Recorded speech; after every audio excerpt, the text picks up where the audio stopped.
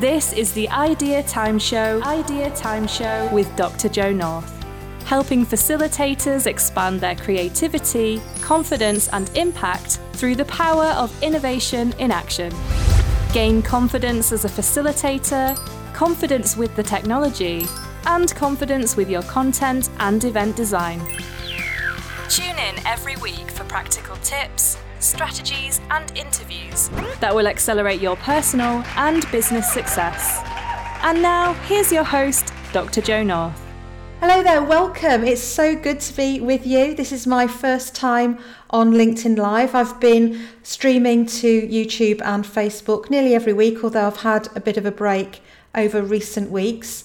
So it's great to be here. And the theme for this show is all about thought leadership and innovation, and it's a really interesting topic, and I've been sort of just delving into it for myself and really sort of thinking about what's great about thought leadership and when thought leadership isn't so great, and what we can learn about that as innovators, people who are looking to make a great contribution, but also people who are learning from what's going on in the world around us and who are tuned in as well. So those of you who know me will know that I've always been on a bit of a mission to get people innovating, tapping into their creativity and having the confidence to make their ideas come alive, both individually and in business. And I think, wouldn't it be fantastic if everyone in business felt inspired and confident enough to really go for their ideas? They tuned into themselves, listened to their own intuition, as well as taking on board what other people think and other people's ideas too. But stepping back from that and really critically evaluating what's useful, what's not, and then just going for it and making great stuff happen. So that really energizes me, and I think it's very important for all our businesses to sort of have that mindset where we'll go and we'll give these things a go in the right way.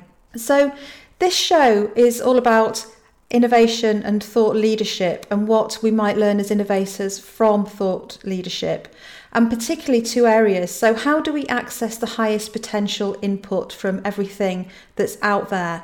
Because if we put good stuff into what we're doing, if we have great stimulus, then it means that we'll have better ideas and better innovations. But also, as we're innovating, by definition, we're doing new things, and hopefully we're contributing value through doing those new things. So how might we optimize our contributions? And how can we learn from the thought leadership model to do an even better job of communicating our innovations and so on ourselves too? Innovation, it's a multifaceted, fascinating area. And I've studied innovation as well as actually doing innovation for real in many sectors, in transport, in retail, financial services, public sector, the energy sector, utilities, all sorts of environments.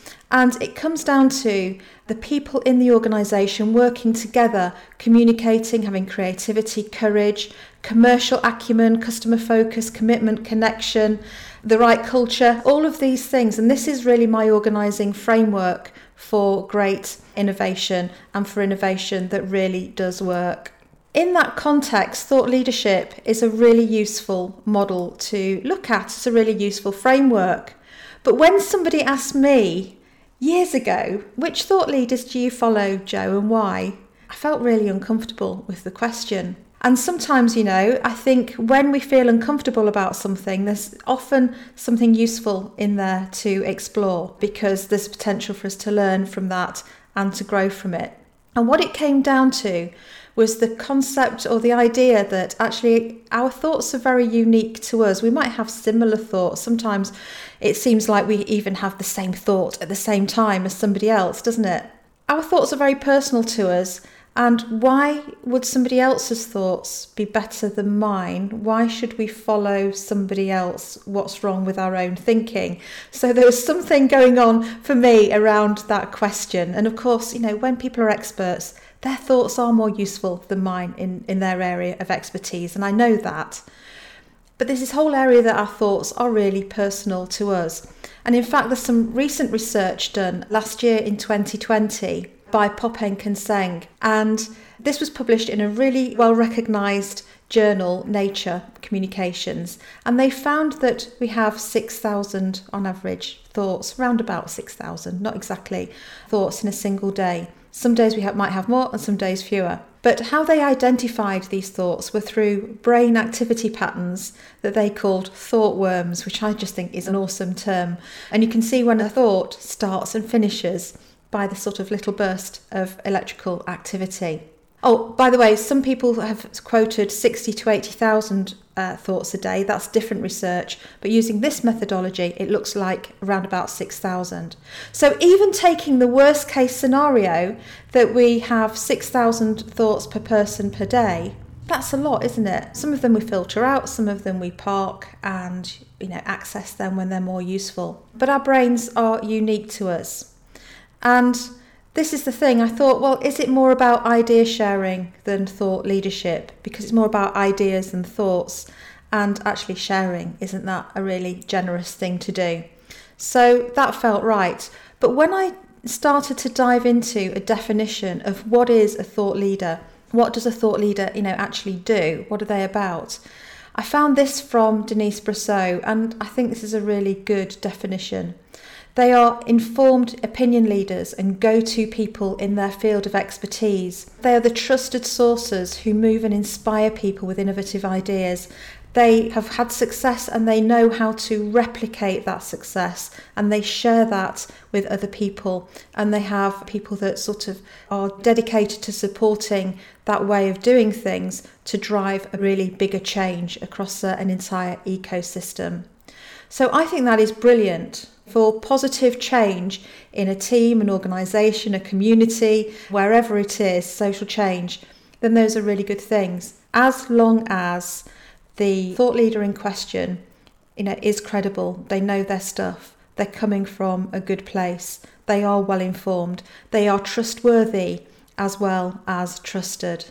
But actually, I think, thought leadership has the potential to do so much good for society, for organisations, for the business community and the customers that we serve. But the thing is, for us as innovators, there's so much out there. We can access all of these thought leaders online through all sorts of media, through video, books, social, blogs, all of that stuff. And it's an opportunity because there is so much out there and it's so accessible. But it's also a challenge working out which ones are the great thought leaders that are going to help us and take us to where we want to go, which ones not so. But also, how do we stand out with our innovations and the difference we are trying to make, the difference we're aiming to make with our vision and mission in that world that is so accessible and with so much out there. And you won't be surprised, Statista's shown that in 2020, 4.66 billion people were actively using the internet, which is just short of 60% of the global population. And the vast majority, again over 4 billion people, using mobiles and using mobile to access social media is still over 4 billion people. So there's a lot out there, there's a lot of choice, and that's brilliant. It brings with it, of course, as I say, opportunity as well as challenge. So on the positive side, on the opportunity side, all of this great information and great thinking in whatever domain brings the opportunity for learning, to create a sense of community. We can all get really, connected on social media and find people with similar interests or different points of view and learn from each other.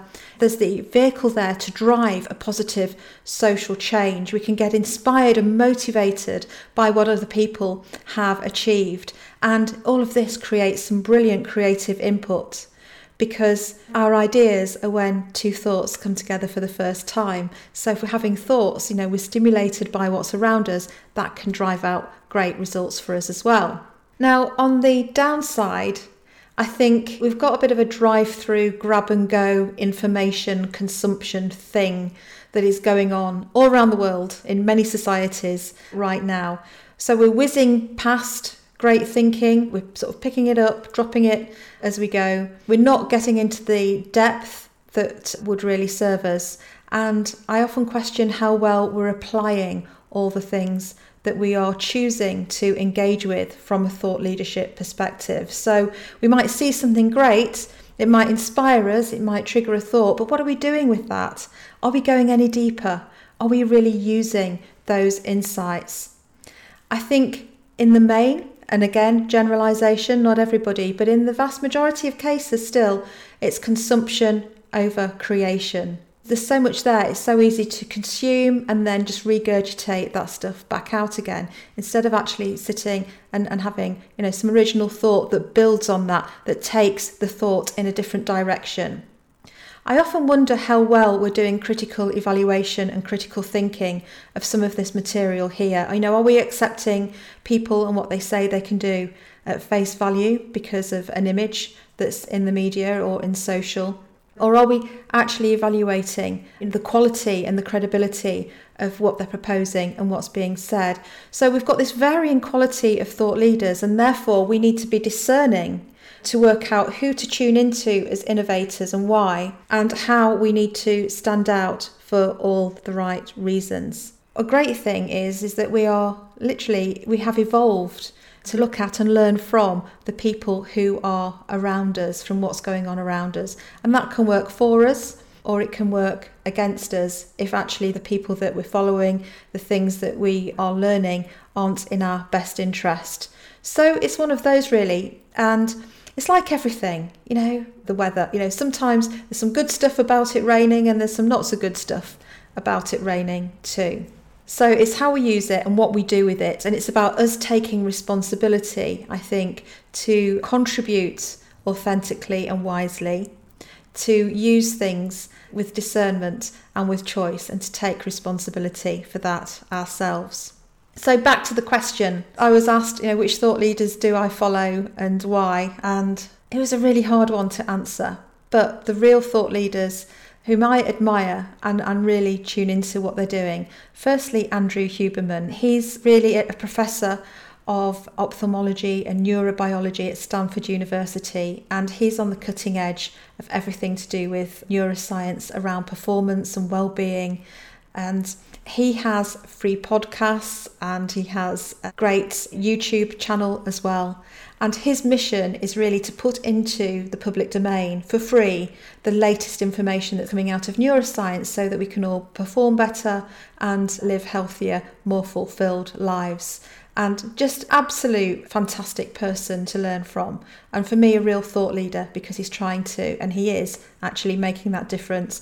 I'm a big Bowie fan. I don't think that everything Bowie did, was cool. But from a music and a creativity perspective, wow, I think, somebody who's not afraid to go out there and do different things and really stand out. Which also leads to, the theory of actually thought leadership and legacy. Because we're all building something, aren't we, that we want to be remembered for. We all want to make a positive impact and a positive difference. So Bowie left a great legacy for sure for those who really enjoyed his music and his creations. And then Oprah. I just think she's an awesome businesswoman and, thinker as well. And I think she's doing some really good work around, education and learning and, people being able to fulfill the things that they want to do. They would be my three. But of course, from a thought leadership perspective, it's not just people who are thought leaders. Businesses and brands can be thought leaders too. The three for me, let me know what you think. You might disagree completely, but that's the great thing. But Google, whose mission is to organise all the world's information and make it universally accessible. And they're doing a pretty good job of that, I think, in many ways. So Google, Patagonia, really standing strong on principles of circular economy, of the environment. It's really baked into their value proposition and everything that they're doing. And it's not just for big businesses either. Smaller businesses, smaller organisations, not-for-profits can be thought leaders too. And you may or may not have heard of Circos, but what they're doing is really putting baby and toddler clothes into circulation so that those clothes can be used several times, because babies grow quite quickly and they grow out of things. So they take the clothes back, make them pristine again, and then circulate them, which I think is a really interesting business model. And it's not just big names. There could be somebody in your team, your organisation, in your community, in your industry, your sector, your town, city, region, village, club, whatever it is, who is the thought leader of that group of people. So, anyone who wants to make a positive difference can really contribute. One of my favourite programmes at the moment, and sorry if you are watching this outside of the UK, and hello to all of you, one of my favourite TV programmes at the moment is Jay's Yorkshire Workshop, where they take a community hero, someone who maybe helps youth or is working to rehabilitate people with addiction or people who are homeless. And they do something really fantastic for those community leaders. And, it's just wonderful. I find it very inspiring and very humbling. So we've got all this stuff out here. How do we navigate that as innovators? How do we take responsibility and be more selective? The first thing is about being a conscious consumer. And I sort of pinched that from Gwyneth Paltrow. Was it Consciously Uncoupled or something? But conscious consumption for innovators. Get out of the echo chamber. When we're on social media, what we're often presented with, what we're usually presented with, thanks to the algorithm, is stuff that we are already into, that we're interested in, that we agree with. But sometimes it's really good to look outside of that and to explore new areas. If we're just listening to people with the same views as our own and go, yep, that relates, that resonates, yep, I'm with that, we're not actually stretching our thinking. And as you know, because you're a great one, innovators, we like to stretch our thinking and have diverse points of view. We need to beware things that are really sound bites and offering us tantalising, shiny objects that are pretty shallow. And this is where the critical evaluation and the judgment comes in, and also it's down to us not to go chasing after what seems to be the shiniest, most interesting thing. And use some of the ahas. Sometimes you hear somebody speak, they'll say something, or you read something, you think, wow, that really does resonate with me. That's so useful. Go and do something with it. I'm aiming to do this more, by the way. So some of these things are notes to myself to do this more. I'm not saying I've got this right by any means, but rather than just sort of storing it or cataloguing it or even just checking in with it in the moment, use some of those ahas and do something with them. Commit to actually taking action. And the next point is do catalogue them, do scribble them down somewhere. I've got a fab journal. I've always got a journal on the go and I'm catching things and that inspire me and I'm deciding what I'm going to do with those things that inspire me. And some of them I come back to later, so you don't have to do it all now, but it's wonderful. I love doing that. The other thing is sometimes people have those moments where they've had an epiphany and, this great revelation, they've read something. The question I would have is, it might be new to us, but how new is it to others? So just because we've only now discovered it, others might have discovered that ages ago. We might just be late to the party. So really interrogate this concept of newness and think, is it new for us, or is it actually new for everybody? Is it really, really new? Think critically. I think we've mentioned that quite a few times. And also with thought leaders, test their openness to debate. I think this is a really good way of really evaluating the robustness and the validity of people's claims, is to test their openness to debate, because I find that the people who have the most to offer will debate, as long as you debate respectfully and constructively and professionally and in all the right ways with the right behaviours. Then the people who are really committed don't just sort of, defend and sort of deny everybody else's opinion or point of view. They will be open to discussion and actually really enjoy that exploration as well. So test openness to debate and join the conversation. Don't be a lurker. If you've got a thought, if you contribute to the conversation is only going to get richer and more productive. So what makes a thought leader? So the other way around now. So that's how do we use all this information? What are some things to bear in mind for us as innovators? Is accessing thought leadership input This way round is all about saying, well, what can we learn from thought leaders so that when we're innovating, we can make an even stronger contribution. And the first thing is focus for innovators like us who want to optimize our contribution is that it's not self-titled or self-nominated. Anyone who goes around calling themselves a thought leader, isn't one unless the people that are, learning and that are getting the ideas from the thought leader are saying that that person is a thought leader. Now, you may disagree with me, but that's my personal view. It's not a self-appointed, self-nominated position or title. It's one that others, I think, need to say about you rather than you say it about yourself. I think the great thought leaders have a mission, they have a vision for positive change that benefits the people that they want to serve. And they're in it to do good stuff. They might benefit as well as thought leaders, that's all right. But actually they are in it for positive reasons which do contribute. They push boundaries, they're trying new things, they're looking at life differently and with some originality. Now, how original is anything really? We're always building on the shoulders of the giants that have come before us, aren't we? And everything is really an iteration of an evolution of something that's gone before in many, many cases.